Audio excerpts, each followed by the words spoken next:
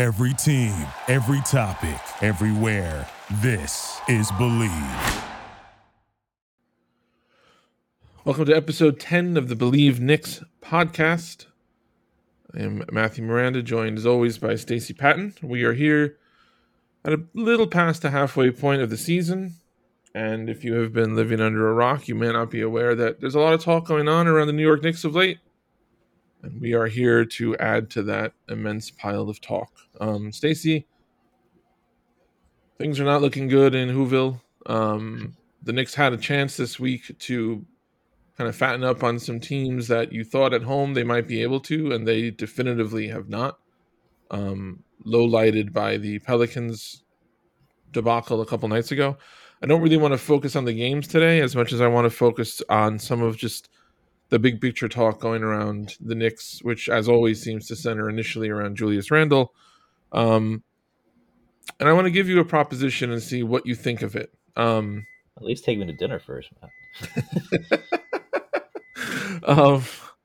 So Julius Randle obviously is getting most of the heat, and some of it is certainly deserved. I am finding myself really turned off by his body language with the officials, with his teammates. He had another Fournier kind of blow up right at the end of the half, and you can argue, whatever about whether that's just competitiveness or whatever, but I don't like it.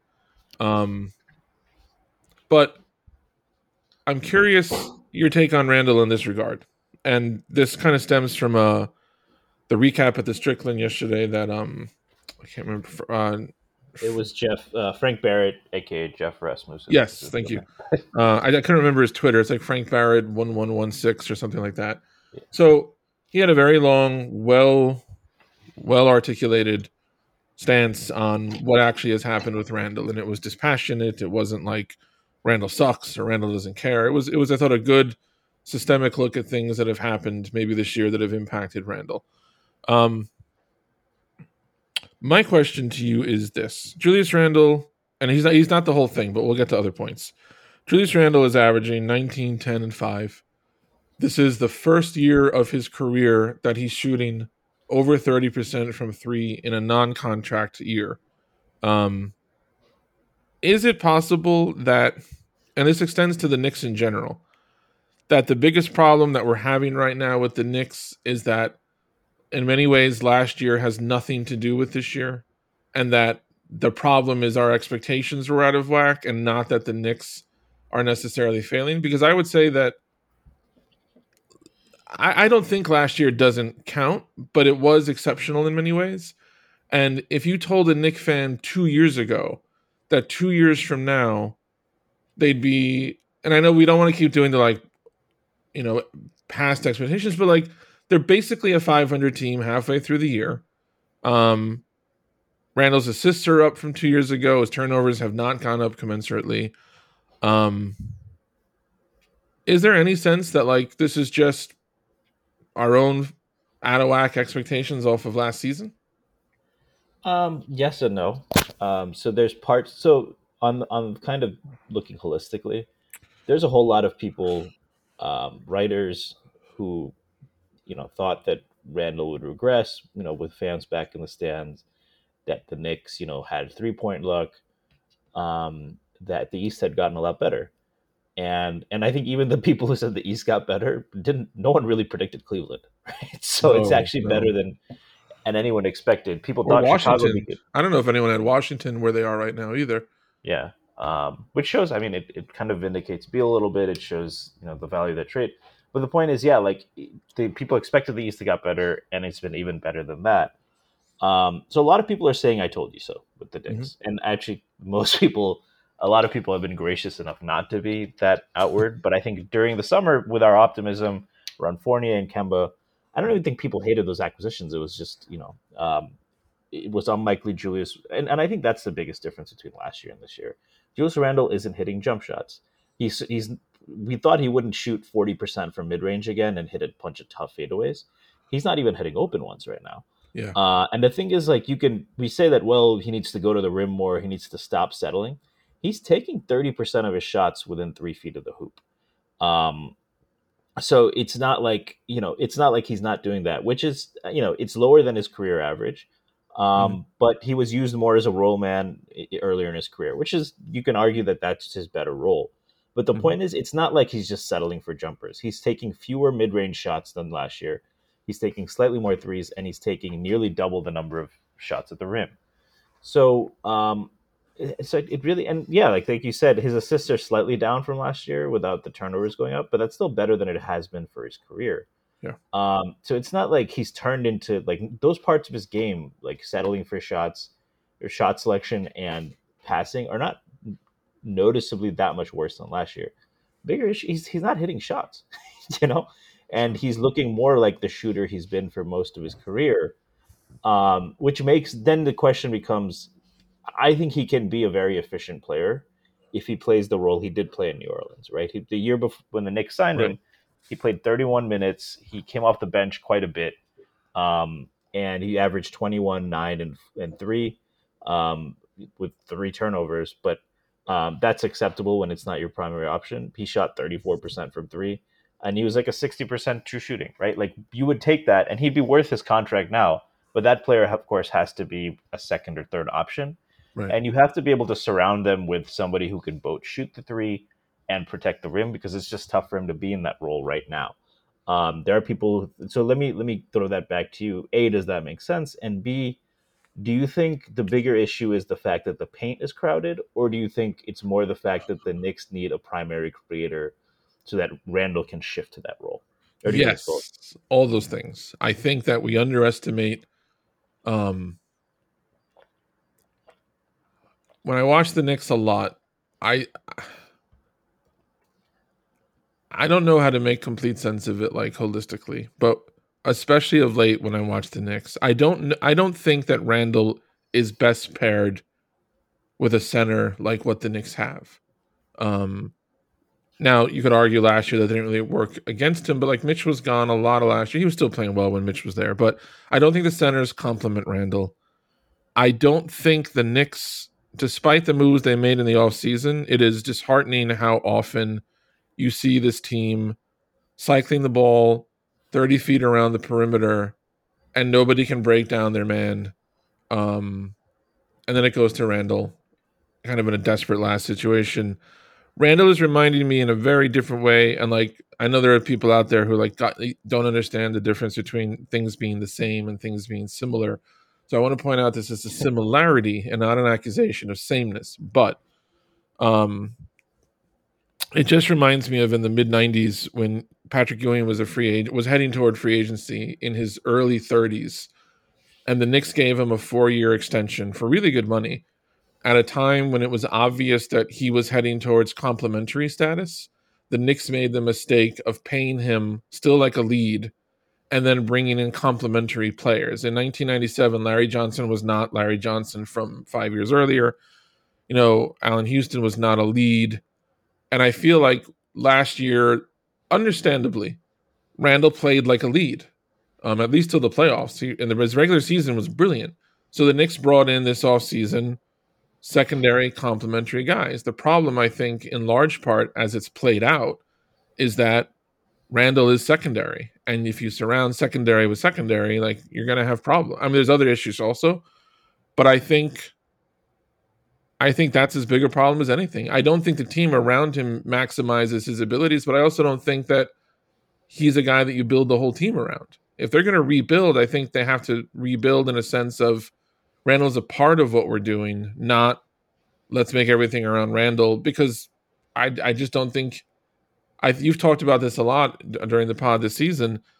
The ceiling on where a Randall built team can get you is probably what we saw last year.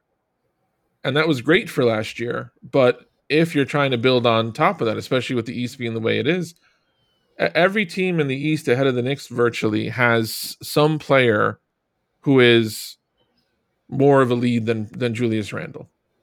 And that's not on him. Like, I don't put that on him.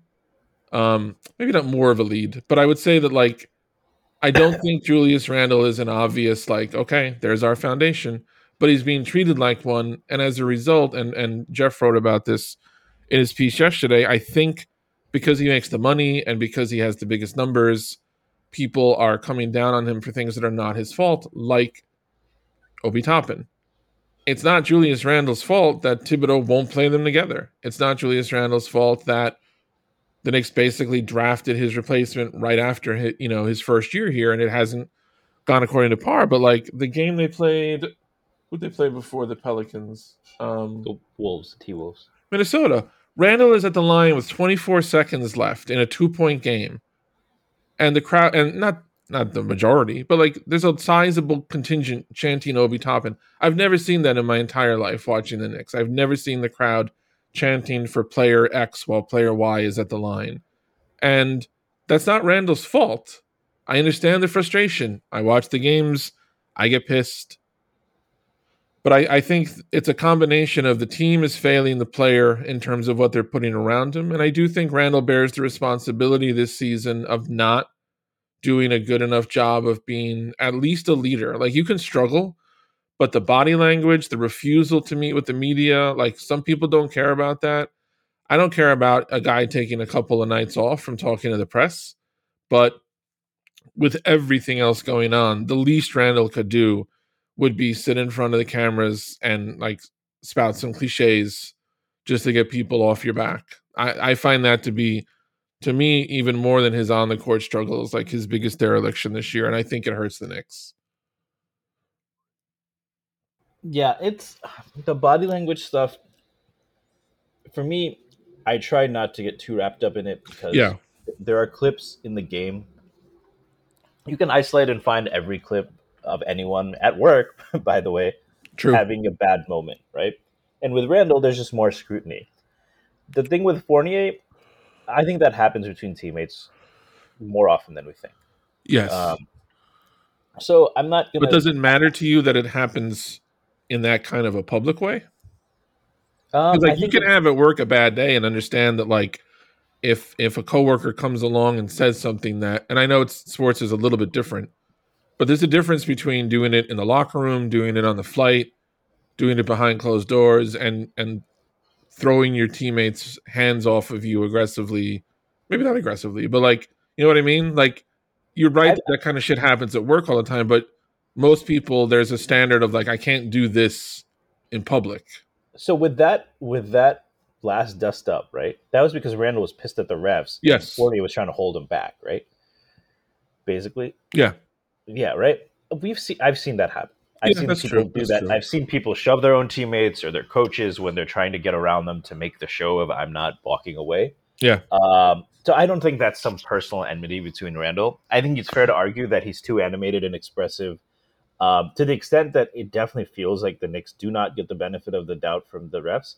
You have to ask yourself how much of that is they're doing. And fair, I'm not trying to blame the victim here, but how much, like we saw that Melo throughout his career, the treatment he got from the refs deteriorated because he always used to argue with them, right? Yep. There were probably other factors in his game, and perhaps the fact that the refs just like LeBron or whatever. But we know that, at least in part, it doesn't seem to help your case when the refs get annoyed at you, and they certainly get annoyed at Tibbs a lot. Yes. So those would be fair points. But in terms, I think Julius Randle is an expressive guy. What annoys me is when he doesn't get back on defense and points at someone and blames them. Yes. But I don't know if I don't think team morale is low, and I don't think the guys dislike Julius or have a problem with him. Mm-hmm. I think there's fair reasons to be like, do your job and stop yelling at people, those kind of things. But I don't think like that. That's really what bugs me is like if it's like Grimes, who's a rookie, and like B, like you don't want to run back, so you're like, why didn't you cover my guy who was streaking towards the rim? That's annoying. But I don't think it's causing any leadership. I don't think that leadership is the main problem with the Knicks. I think they, like this past week, the Pelicans game was a disaster. And I think there were plenty of blame to go all around. But what the Timberwolves game, I think they just have less talent. To your point, the Timberwolves had the best player on the floor. Yes. They also had Anthony Edwards. Mm-hmm. They had a ton of young, super athletic guys that the Knicks don't have. The Charlotte Hornets are not more talented than the Knicks, but they're on our range. And even with LaMelo, again, without LaMelo, they have an athleticism advantage. Yeah, they do. We struggle against those teams. And the Pelicans, I think that that's the game the Knicks should not have lost. They had the talent advantage, but it was a similar thing when it was a younger, more athletic team. So I think the problem with the Knicks is a lack of athleticism in the starting lineup and a lack of speed, more than it is leadership. And I think it comes down to Tibbs's rotation. So if you want to say that that in itself is a weakness, fine, or a leadership weakness. But I'm saying like in terms of the team is just a mess in the locker room, Yeah, and they don't seem Julius is just making fractured it or toxic. anything. Yeah. No, I don't think that's a thing. Now, let me ask you this, and I'm glad you brought up the athleticism point because I'm actually working on a piece now for the Strickland about this issue goes back forever in Knick history. The Knicks are just committed to not being as athletic as other teams and have been always. Um, so it's a different era in a lot of ways. Like there are things that are just fundamentally different, and we know that. For example, there's like old school coaching techniques that just don't fly with how the players in the world are today. Like you have to change your methods because it's a different time.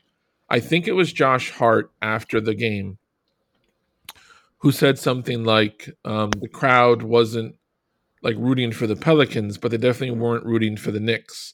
And I'm not ever going to tell someone in an audience, how to feel or what to do. But do you think that there is like I hear this point coming up more and more than I ever used to, and I think it's selective because I think like last year going into the playoffs when the Knicks were finally able to have a full crowd, I didn't hear anybody speculate like, oh, this will be great for the Hawks. Like it was exciting for the Knicks, and historically, when the Knicks have been good, they've been really good at home. So the argument that like MSG is a disadvantage, I think, is a crutch that people use when the Knicks are struggling. But I wanted to ask, I've written about this a little bit, and I could totally be in my own madness about this, but I feel like maybe there is still more going on between the live audience towards Randall than is being talked about. And there's a couple reasons for this. One is that I find the Obi chants at times are like when Randall was at the line, I thought that was like out of line. And I find that RJ Barrett seems to be getting cheered a lot more now. And I know he's playing better, but I feel that like the RJ chants have picked up ever since Randall made the thumbs down gesture to the crowd. Do you think that there is anything of substance to the idea that there's a schism forming, not with the team in Randall, but maybe with a sizable enough portion of the fan base? And do you think it matters now, like this idea of is the crowd supportive enough? Is the crowd not supportive enough? Is that only an argument because the Knicks are struggling? Because as the moment the Knicks go on an 8-0 run, the crowd is completely behind them. Yeah, I mean, you saw it against the Pelicans, right? The Knicks had another fake comeback, and the crowd got really into it then. Mm-hmm. We know that they've cheered Randall too. I think it's unfair to say that they just have it out for him. Yeah. I think he gets the majority of the blame because he's the star player. That goes back to the front office not putting him. And I think the front office is aware that if you look at the contract he was given, he's not paid like the best player on a championship team. Yeah. He's played like the second best player on kind of a spread out championship team or the third best player on like a top heavy championship team, right? Mm-hmm. He might not even be that. That'd be the bigger concern. But getting back to this whole thing, I don't think I agree. Channing Obi Toppin when he's at the line. We're supposed to when they're taking free throws, that's the time when the crowd is supposed to be silent, right? That's supposed to be a lot harder for the road team than you. Yeah. If you're not doing that, that's a problem, right? But there's other things too, right? The crowd is going to boo when you're just getting outrun or you're making poor turnovers. Mm-hmm. That might happen more frequently in New York than it happens elsewhere. But play better is the easy answer. But that's part of it. And then the other part, I don't think there's anything serious. Like players are going to get annoyed by fans a lot, right? Mm-hmm. It's like it's the peanut gallery. It's all of that. That doesn't mean, but there could be a more complex relationship, right? Like you understand that they're not going to understand what's going on, but I do enjoy playing for them, and the goal to like play well is still there. Mm-hmm. I don't think Julius has like turned against the fan base or something like that. He's going to demand a trade, certainly, or something like that. But he's going through a tough time. I think like I said, the simple fact is he's not making jump shots. And when that's not happening and you're in that kind of a funk, your mentality can be all over the place. And I mean, we can blame the fans, but I think it's worth the media deserves a heavy share of scrutiny as well, right? Because they do ask very pointed questions. Mark Berman has now been called out a couple of times by players, somewhat jokingly. RJ and Mitch seem to handle it a little bit better, but we like Bondi is in that category. Popper is generally a little bit more fair, but like these reporters like to ask pointed questions. I'm not saying it's good or bad. I'm saying that can get under a player's skin as well. And I think that's what's going on, but it's nothing that has me alarmed as much as the level of play. So the one aspect of that, I don't want to obsess in the crowd. Like, we'll move on to the players. Oh, there's one thing that annoyed me, that it did seem like LaMelo Ball signed a jersey for his kid. Maybe this was just a Twitter thing, but people like Randall's kid. Oh, yeah, because Randall's kid likes LaMelo Ball, so LaMelo Ball after the game signed his jersey and gave it to Kaiden Randall. People had a problem with that? There were people on Twitter that were like, "Oh, stop hyping that up," and it's like, fuck you. Now, I don't. Does that happen? Does that actually media publicized? Twitter's a weird place. Yeah. I don't want to say that's representative of fans at MSG, but that's the kind of scrutiny that comes with the territory, and I don't think that's new to Randall. I don't think he's surprised by it, but sometimes you just need a break. I think Jeff said this in his article too. At this point, Randall, more than anything else, it seems like he needs a break. Yes. Yeah. On that point, I mean, I've seen literally Leo Messi meet opponents before the game with their kids, or like immediately afterwards, and the kids are like fawning over Messi, and like it's just a joyful moment. Like, get a life. I do want to ask about this isn't in relation to the Knicks' performance so much as it is just a question of, is this where we are now as a sport culture? I find it stunning that 2 years ago Randall is getting booed fairly, for his play. Last year into early this year, Randall's getting MVP chance, and now like he's getting booed, and I just find something very crazy about a guy that rapidly going from MVP chance to like, boo, we want Obi Toppin instead. I don't have a deep analysis about that. I just find it surprising. Do you think he's getting booed, or do you think the whole team's getting booed? I think at times it is directed mostly at him. I do think it's the team. Like, Randall can be off the floor, and if the Knicks have a bad stretch, like, they're getting booed. But I do feel that, like, I don't see any other player on the Knicks that I feel like has been the target of specific boos this year besides Randall. Like, Mitchell missed a free throw. What's that? I think beyond the Obi chance, I don't really see him getting targeted as much, right? He is the main player on the floor, and it happens to happen after maybe he takes some bad shots. Yeah. But that also that's going to happen because of the role he plays. But I think that generally it's directed at the team, because the entire team is playing like garbage. It's not sizable with Randall, and I would say that like maybe you earn it a bit when you basically tell the crowd to shut the fuck up. But Barrett takes shots sometimes, not as much recently. Like, Barrett sometimes, it was a couple of games ago, Barrett had a line and had some shots that if Randall had done the same thing, like, forget it. And there are some games early on, like, I think the crowd is pretty imbalanced, honestly. Like, Randall hits his first 18-footer and it's all cheers. Randall misses his first 18-footer and you'll hear a smattering, not like the crowd. I should be careful to distinguish that. It's not like it's 19,763 people pouring down on Randall. But I would say that, like, Kemba can be off. Kemba's not going to hear anything. RJ can miss terrible looking shots. He's not going to hear anything. Alec Burks, other than his 3-point shot, Alec Burks has really struggled at the rim this year, and even in his mid-range game.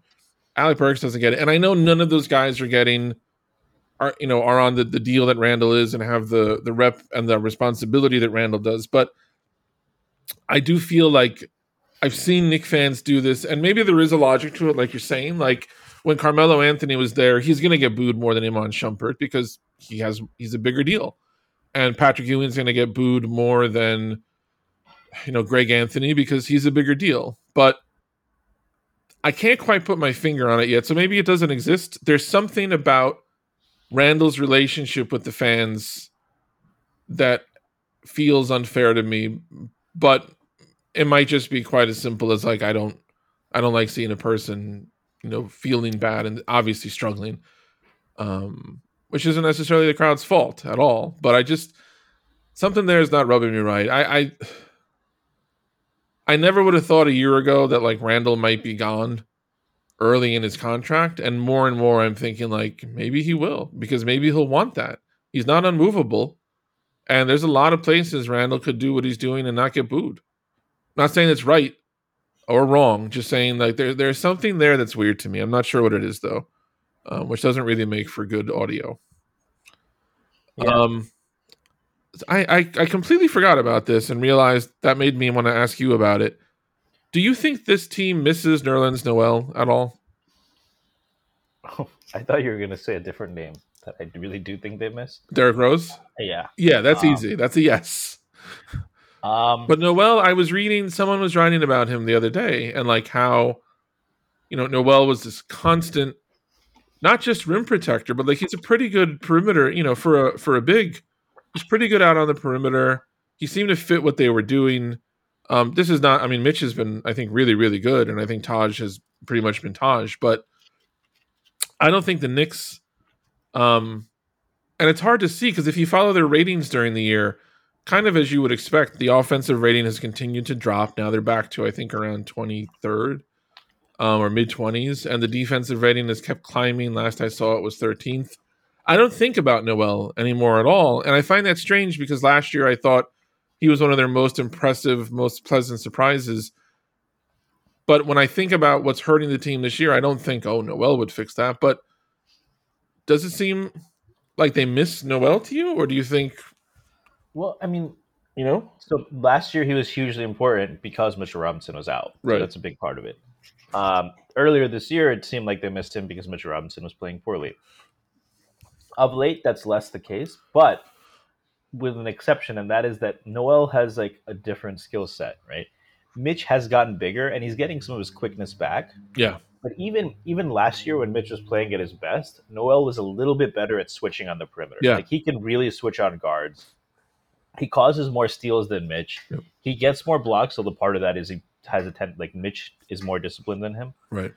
Now his weaknesses are very known too. He has poor hands. He gets boxed out too easily. I think he actually fights reasonably well. I don't think it's a lot. There are centers that just don't care about rebounding. That's not the case with Nerlens Noel, but it's just physics, right? Yeah. He just gets pushed too easily. And that's fine. But I think it comes back to with him, you have three centers with pretty different skill sets, right? You have your rim runner, who's probably your best at finishing. He has pretty good hands, although they're not amazing. He's probably your best defender when you consider shot blocking, perimeter D, and rebounding. So you have Mitch, who is your go-to center. Mm-hmm. You have Taj, who is aging, shouldn't be giving you 25 minutes a night, but what he can do is he gives you a little bit more offensive skill. He can put the ball on the floor and pass out of a double, not out of a double team, but he can be an outlet for a double team, and that's something that was exposed a bit in the last couple of games. But he's obviously only 6'9" or so. Obviously can't get up like he used to. But he's a smart positional player that gives you a little bit more on offense. And then Nerlens gives you that better switchability against super athletic teams, maybe with a stretch five. But the thing is, you look at this roster and you have a lot of guys who are situationally really good in certain matchups, right? There are certain matchups when Evan Fournier should be the guy on the floor, for example. Yes. Because the other team is defending him with someone like Luka Doncic, where he might have a speed advantage at getting to the rim, right? Mm-hmm. Or where the defense they're running allows him to pop open and he's better at hunting those shots. Or, you can put him in pick and roll. He's not getting blitzed and he can make plays. Or they're not able to isolate him on defense. There's other times when the other team is going to be throwing 3, 4, 6, 8 guys with blazing speeds who are just going to run right past Fournier and steal the ball from him. Yeah. During those games, Quentin Grimes would probably be a better option, right? You can go you can play 12 or 13. You can make arguments for 12, 13, 14 guys on this roster at this point. And it would be nice. Now, that can be a little extreme because you lose continuity. And we know that Tibbs loves continuity. But using those different tools for, if the word situational actually meant that sometimes we're going to play Deuce McBride if the other team has a guard that we want to, like, if it's Trae Young and we want to use a couple fouls and get in his face or something.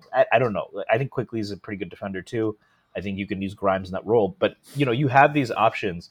Even a guy like Jericho Sims, right? You have the option to, he sets good screen. Like, they all have like these specific skill sets, and it's frustrating because I feel like we kind of just go, you're the backup and you're the starter, and that's it, without kind of thinking, well, today this actually could work a little bit better, and maybe we play the 11th or 12th guy.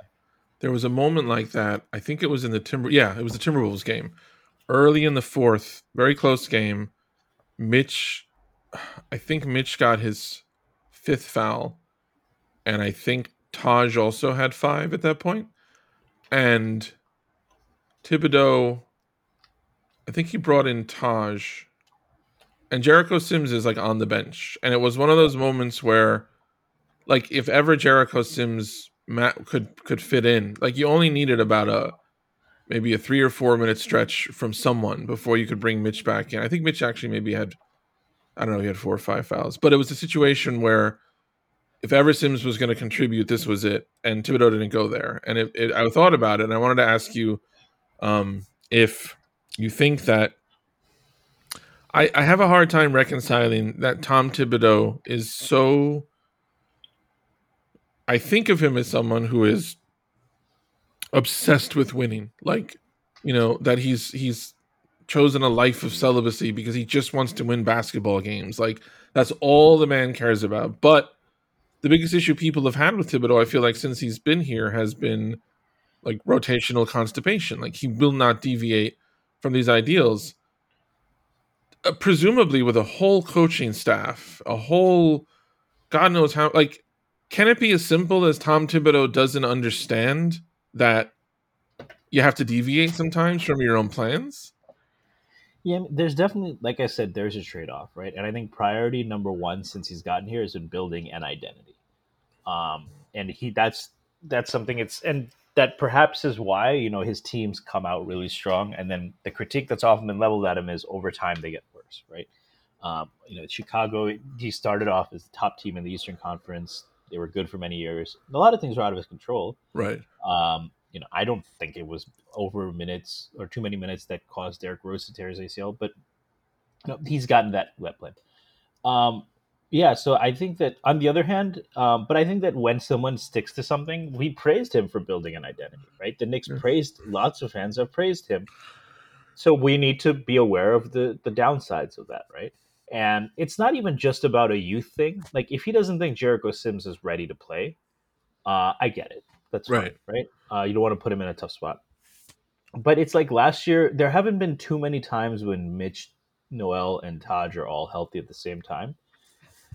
But I would like to see Tibbs, for example, use if it's Clint Capella, right?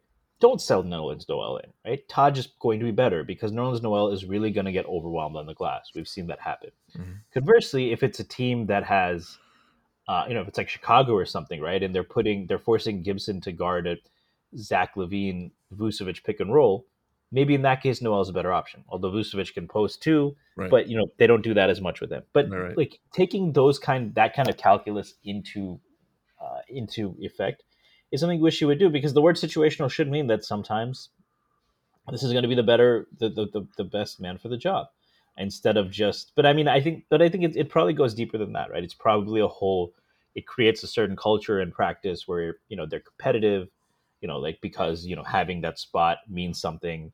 He probably wants to keep that. I'm sure there's trade-offs, but I think it's not beyond the pale to point out that for his style of coaching, there are a lot of positives and there are negatives. And at some point, at any point in time, you have to weigh whether the negatives outweigh the positives. I think that every coach is going to have some rotation decisions. I mean, Frank Vogel has an NBA championship, and I believe he's won Coach of the Year. Yes. And he's coaching day to day, right? So all those things, I think, you have to weigh them at any given point in time. I still think he's been fine. Getting back to your earlier point, right? The Knicks are 500. Is this so bad? They have had one of the easiest schedules in the league, and that will not be the case going forward. So it is quite possible they finish with 30, 32 wins, at which point I think that is a disappointment. So, but so getting back to overall Tibbs, like we'll see. I'm not in a rush to make a decision on him. I think that the front office can do him some favors by consolidating a little bit, giving the roster a little bit more direction. But I think it's again, it's not beyond the pale to point out that for all the benefits of building consistent identity and continuity, the lack of flexibility has its drawbacks too. And I wonder, like, I don't think that we tend to evaluate coaches the way that we do players, but just like I would say Randall, like we said earlier, Randall is a good example of a player who, like, he's a good player, but there's a ceiling to where he can bring you. If Randall is the leader of your team, the first round is probably your ceiling. Whereas if you have a player like, Giannis Antetokounmpo, like, there is no ceiling. And I don't know if this applies as much now with coaches because we're not living in the era anymore of like Phil Jackson and a relevant San Antonio team with Greg Popovich. But I'm not turning on Thibodeau at all, but I'm curious, like, seeing this and not getting a sense yet of like that it's stopping or that it's going to turn around. And I look at Thibodeau's career and I see, like, okay, he was brilliant in Chicago, especially when he had an MVP. And he was really good last year with the Knicks when he had Randall playing out of his mind. Maybe the ceiling on Thibodeau is not what we thought it was. I'm just kind of throwing out questions because I don't know what to make of this team. I have no idea now if my feeling. I'm still happy Thibodeau's there, but maybe there's a limit to what you can do with Tom Thibodeau. I don't know. I mean, I think the biggest issue with the roster, as you mentioned before, is that the vast majority of nights they go out on the floor, they will not have the best player. Yep. That's the biggest issue. They do not have a guy who can really create for everyone else. I think the point guard thing is overused because that can be a wing, that can be a shooting guard, but it needs to be someone who can absorb a lot of attention, make tough shots, and be able to make the right reads. Julius has actually not been that bad at the third one, but it's making the shots that he's not that good at, and ultimately he doesn't make reads like a guy like Luka Doncic, who can get away with a lack of efficiency and poor shot selection at times because he's an amazing passer. They lack that players. That's why I'm hesitant to, like, ultimately what is the ceiling with any coach of that kind of team. You can win a few more games. The question is, long term, does it behoove the Knicks to start moving in a different direction, right? Because when we do get those players here that can do that, are we still going to be playing with the lack of pace? Is that a Tibbs thing? Are we still going to be playing with a lack of speed on the perimeter, right? And the thing is, because the Knicks do have speed, right? The Knicks do not. I think that Kemba and Fournier may well be the best two players at that position. I think everyone knows Derrick Rose is better than Kemba, but I know Tibbs likes Derrick Rose coming off the bench, and he himself can't play a ton of minutes. That's fine. Fournier may be better than Grimes overall, but when you play those two together, right, you're exacerbating everything with a lack of foot speed. Yep. So quickly gives you better defense than Kemba, better ability to that, or Grimes gives you better foot speed than Fournier. But playing those two together is where it compounds, and it's those kinds of things where it's like, I mean, I think that there are certain predilections Tom Thibodeau has. So I think one, he tends to value size over athleticism and speed. I think he tends to, he tends to value slowing the pace down. He goes towards isolation a little bit, quite a bit more often than other coaches. But I've also seen him run good sets, right? But I think for this team, slow it down, grind it out. The formula that they've executed where they're not amazing on the glass, but they rebound just well enough to, and they have elite rim protection and they fly around and try to at least contest 3-pointers. That's still working. The defense has improved of late, for now. But if once they have athletic players, right? Yeah. And I'm not even just talking about Cam Reddish. I'm talking about Deuce and Grimes and Sims, right? Once they have those guys, is he going to be stuck to his ways, or is he going to be flexible and kind of play with more pace? That's what remains to be seen. And I don't want to make any judgments. And the last thing I'll say on Tibbs is people feel like he doesn't play the young players enough and it quote unquote stunts their development. That's been empirically untrue for Yes. the vast majority of his career. It's not just Derrick Rose either. Taj Gibson, Jimmy Butler, Luol Deng, Joakim Noah, right? Mm-hmm. There are even Zach LaVine only played for him for a year, but Zach LaVine has actually spoken very highly of Tom Thibodeau, and how Thibodeau trusted him with the keys to the offense. Mm-hmm. So I do think that you might call it madness, but there are methods to a madness. I don't think any of the young players' development as an individual is being hurt by Tibbs. The question is if and when we get to Valhalla, in terms of from a roster standpoint, is he going to be the guy that plays the optimal style of play to win a multiple playoff series? I'm not willing to make a hard conclusion on that. I think you brought up some fair concerns around that. Let me ask you one more question. When I came into this season, my standards for the Knicks being successful had nothing to do with their seeding or their record. Like I wanted to see, continued development from the young players. I wanted to see, Randall and Barrett not crater. There were things I wanted to see that had nothing to do with record or seeding. To me, as you pointed out earlier, the Knicks have, I think it's the second hardest schedule in the league over the last 36 games. They could certainly still make the playoffs. They're not far behind in the play-in. They're only, they're a half a game behind the Celtics. They're a game behind Washington for 9, and they're only a game and a half behind Toronto still for 8. And when they played Charlotte, if they had won that game, they would have been tied for 7. So it's not like they're out of reach of these spots, but my feeling is that the Knicks could win 41 games this year and miss the playoffs, and I could still feel okay about the team going forward. Or they could make the playoffs with 39 win, make the play-in, winning like 38 games, and I might feel shitty about it. Do you personally feel like, with what's left in the season, what do you need to see from the Knicks, either in process or end product, to go into the offseason feeling like we're still moving, in a good direction?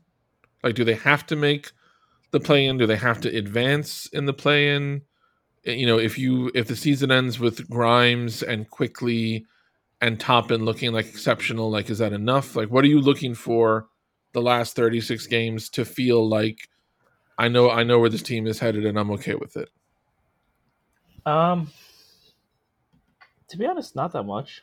I think there's already reasons why I've kind of resigned myself to the fact that this team, if they even get to a playoff series, is unlikely to make much noise in the playoffs. Yeah. So at that point, it's almost like a badge of honor, right? Like, oh, we didn't miss the playoffs after making it. But as the season goes on, that's becoming less and less of a priority for me, especially if there's an opportunity to add another talented player in the draft. Yeah.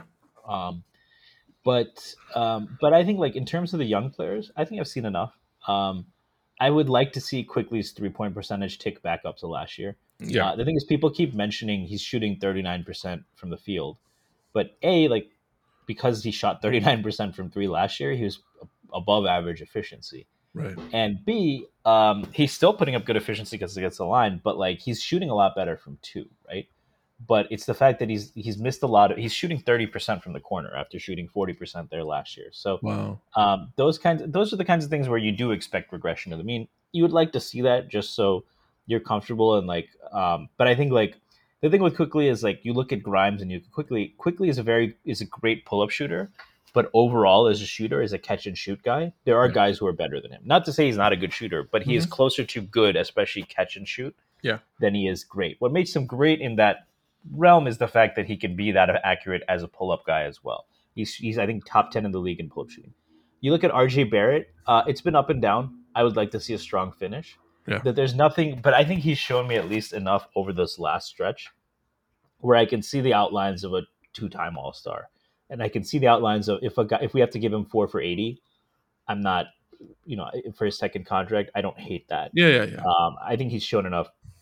Obi, like I wish the shooting had come along stronger. It is what it is, but he's shown the ability to impact games even without the jump shot, right? So there's enough there, I think, to take a chance and to say if the jump shot clicks, he can be really dynamic. there's also enough where I think his value isn't that low, so you can use him. So there's nothing I need to see from the younger players. I think we basically know what this team is. Um, Mm. and I think that all things considered, that's a pretty bright direction for the future. I don't think that like I said, I don't think that the young guys not playing hurts them necessarily. I guess the one mystery, the one guy I don't know as much about is Cam Reddish. And for him to show up the last 20 games and, really, and when I talk about, like, people are going to be like, oh, you want him to drop 30 points. What I think his biggest impact could be on defense. He has the Yes. capability to be a lockdown defender, but he too often loses focus. He too often isn't playing with structured. His feel needs some work. Can Tibbs transform him into like Luol Deng on defense? Mm. Um, Nice. and then, because then on offense, really all he has to do is improve his shot selection.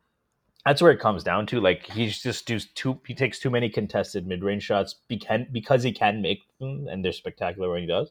But it's just a bad part of his diet. If he sticks to catch and shoots, attacking closeouts, and using his size at the rim, and then the occasional freelance, especially when there's no shot creators on, I think that he's not far from being a good offensive player.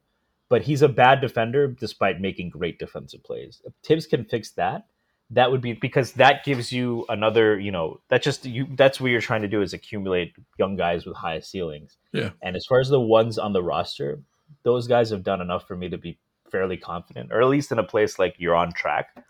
I just haven't seen, I don't know that about Reddish. So if we can add another guy like that, that would be very encouraging. Mm-hmm. Yeah, I feel good going into an off season with. I feel fine with the front office's ability to, like, wherever they draft, I think they'll draft intelligently. And like you're saying, at this point, it's so bizarre that after game 46, so many Knicks fans, myself included, I know, are like, man, I can't wait to see how Cam Reddish looks. That's the big escape, I think, that I'm waiting for this year. I will say I don't expect him to be a cure-all. Yeah, no, that's not fair I to him to think that he would be. And I don't think he's a better player than Quentin Grimes right now. I think a lot of people would disagree with that. But he has a much higher ceiling. And I think this is another example of, like, that kind of situational thing where, specifically when you have a guy like Miles Bridges dropping 40 points on you, throwing a guy with a 7'1" wingspan who can jump with him is a pretty good idea. Yeah. And that's the kind of thing where, like, even if Reddish isn't a great all-around defender yet, what he can do is guard. He could come out and guard Miles Bridges, and maybe no one could have that day, but Cam Reddish was probably better equipped to do it on anyone on the Knicks roster. So. Let me ask you this last question: if Tom Thibodeau guaranteed playing time to either player, would you rather right now have Cam Reddish or Frank Ntilikina? Oh, Reddish. Nice. Okay, good. Well, that's if we Is were that going to because win a of the championship. offensive potential? Yeah, I think it's because of the offensive potential. There's less spacing issues, right? So especially if you get him, like, I can get him to be like, you're not going to freelance. We're playing you with Derrick Rose and Julius Randle. Right. Just hit open threes, hit them at 40%. Everyone's happy. I think Frank can do more to help certain teams win, right? But ultimately, yeah, in terms of long-term development, Reddish is the more exciting bet. Grimes is an easier answer in that favor because Grimes is not quite Frank on defense, but I think he's just more consistent. He makes fewer mistakes than Reddish. Mm-hmm. He's very good on ball. Mm-hmm. He doesn't take as many bad shots on offense, really. Mm-hmm. He's about as good a shooter as Cam on, like, more volume. So I think it's just a higher floor he gives you, but Reddish probably has as high a ceiling on the team as anyone besides RJ. So, in that level. So. Well, that will be exciting to see, and you're gonna get. I hear that Reddish is going to be back. So have you heard any specifics about when they think Reddish might be able to play? I keep hearing soon, but I don't think I've heard exactly when. Yeah, I mean, some of it is the ankle thing, and you should obviously be, especially long, lanky guys like that. You want to be cautious with that. Right. I haven't heard anything specific. I wonder if it's just kind of fortuitous timing that if he comes back in a couple of weeks, it'll be right around the trade deadline, and that might clear a path for him. Whether it's moving Burks, whether it's moving Fournier. That's one thing I'd be surprised if we didn't see. Not because those players have been bad necessarily. Especially Fournier has been pretty good of late. Yeah. But if we're not making the playoffs with them and we have good young play. It's not like we're trying to tank and like play Kevin Knox, right? Right. You have Reddish, who had a couple of big games in the playoffs. You have Grimes, who's shown the ability to shoot the ball at a high level and defend. You quickly who's earned more minutes, right? So it's not even so, but it's like for what we're paying them and for what we could get for those vets, the gap in production probably isn't warranting enough superior performance to the point where you wouldn't want to clear room for some of these guys. So I would imagine some consolidation like that is just going to happen. And then we probably stop complaining so much about Tibbs' rotations, right? Because when there's 15 guys who can play, that's just a tough job. So. Yeah. Well, trade deadline comes up in a couple of weeks. This week, the Knicks have 4 games coming up. It's not an easy slate. Tomorrow at 1, they host the Clippers. Then the next night, Monday, they're in Cleveland. 2 nights later, they're in Miami. 2 nights later, they're in Milwaukee. So 3 tough road games in the East, and then a stretch of 4 out of 5, starting with that Miami game that will be on national TV. So if the Knicks are going to turn it around and change the vibes, and you want everyone to know about it, this would be the time to start doing it. So we will check in with you at some point during next week, hopefully after a big Knicks road win. Stacey Patton, thank you as always for your presence and your knowledge. Have a good weekend. Everybody else out there, take care of yourselves, and we will talk to you soon. Peace. Thank you for listening to Believe. You can show support to your host by subscribing to the show and giving us a 5-star rating on your preferred platform. Check us out at Believe.com and search for BLEAV on YouTube.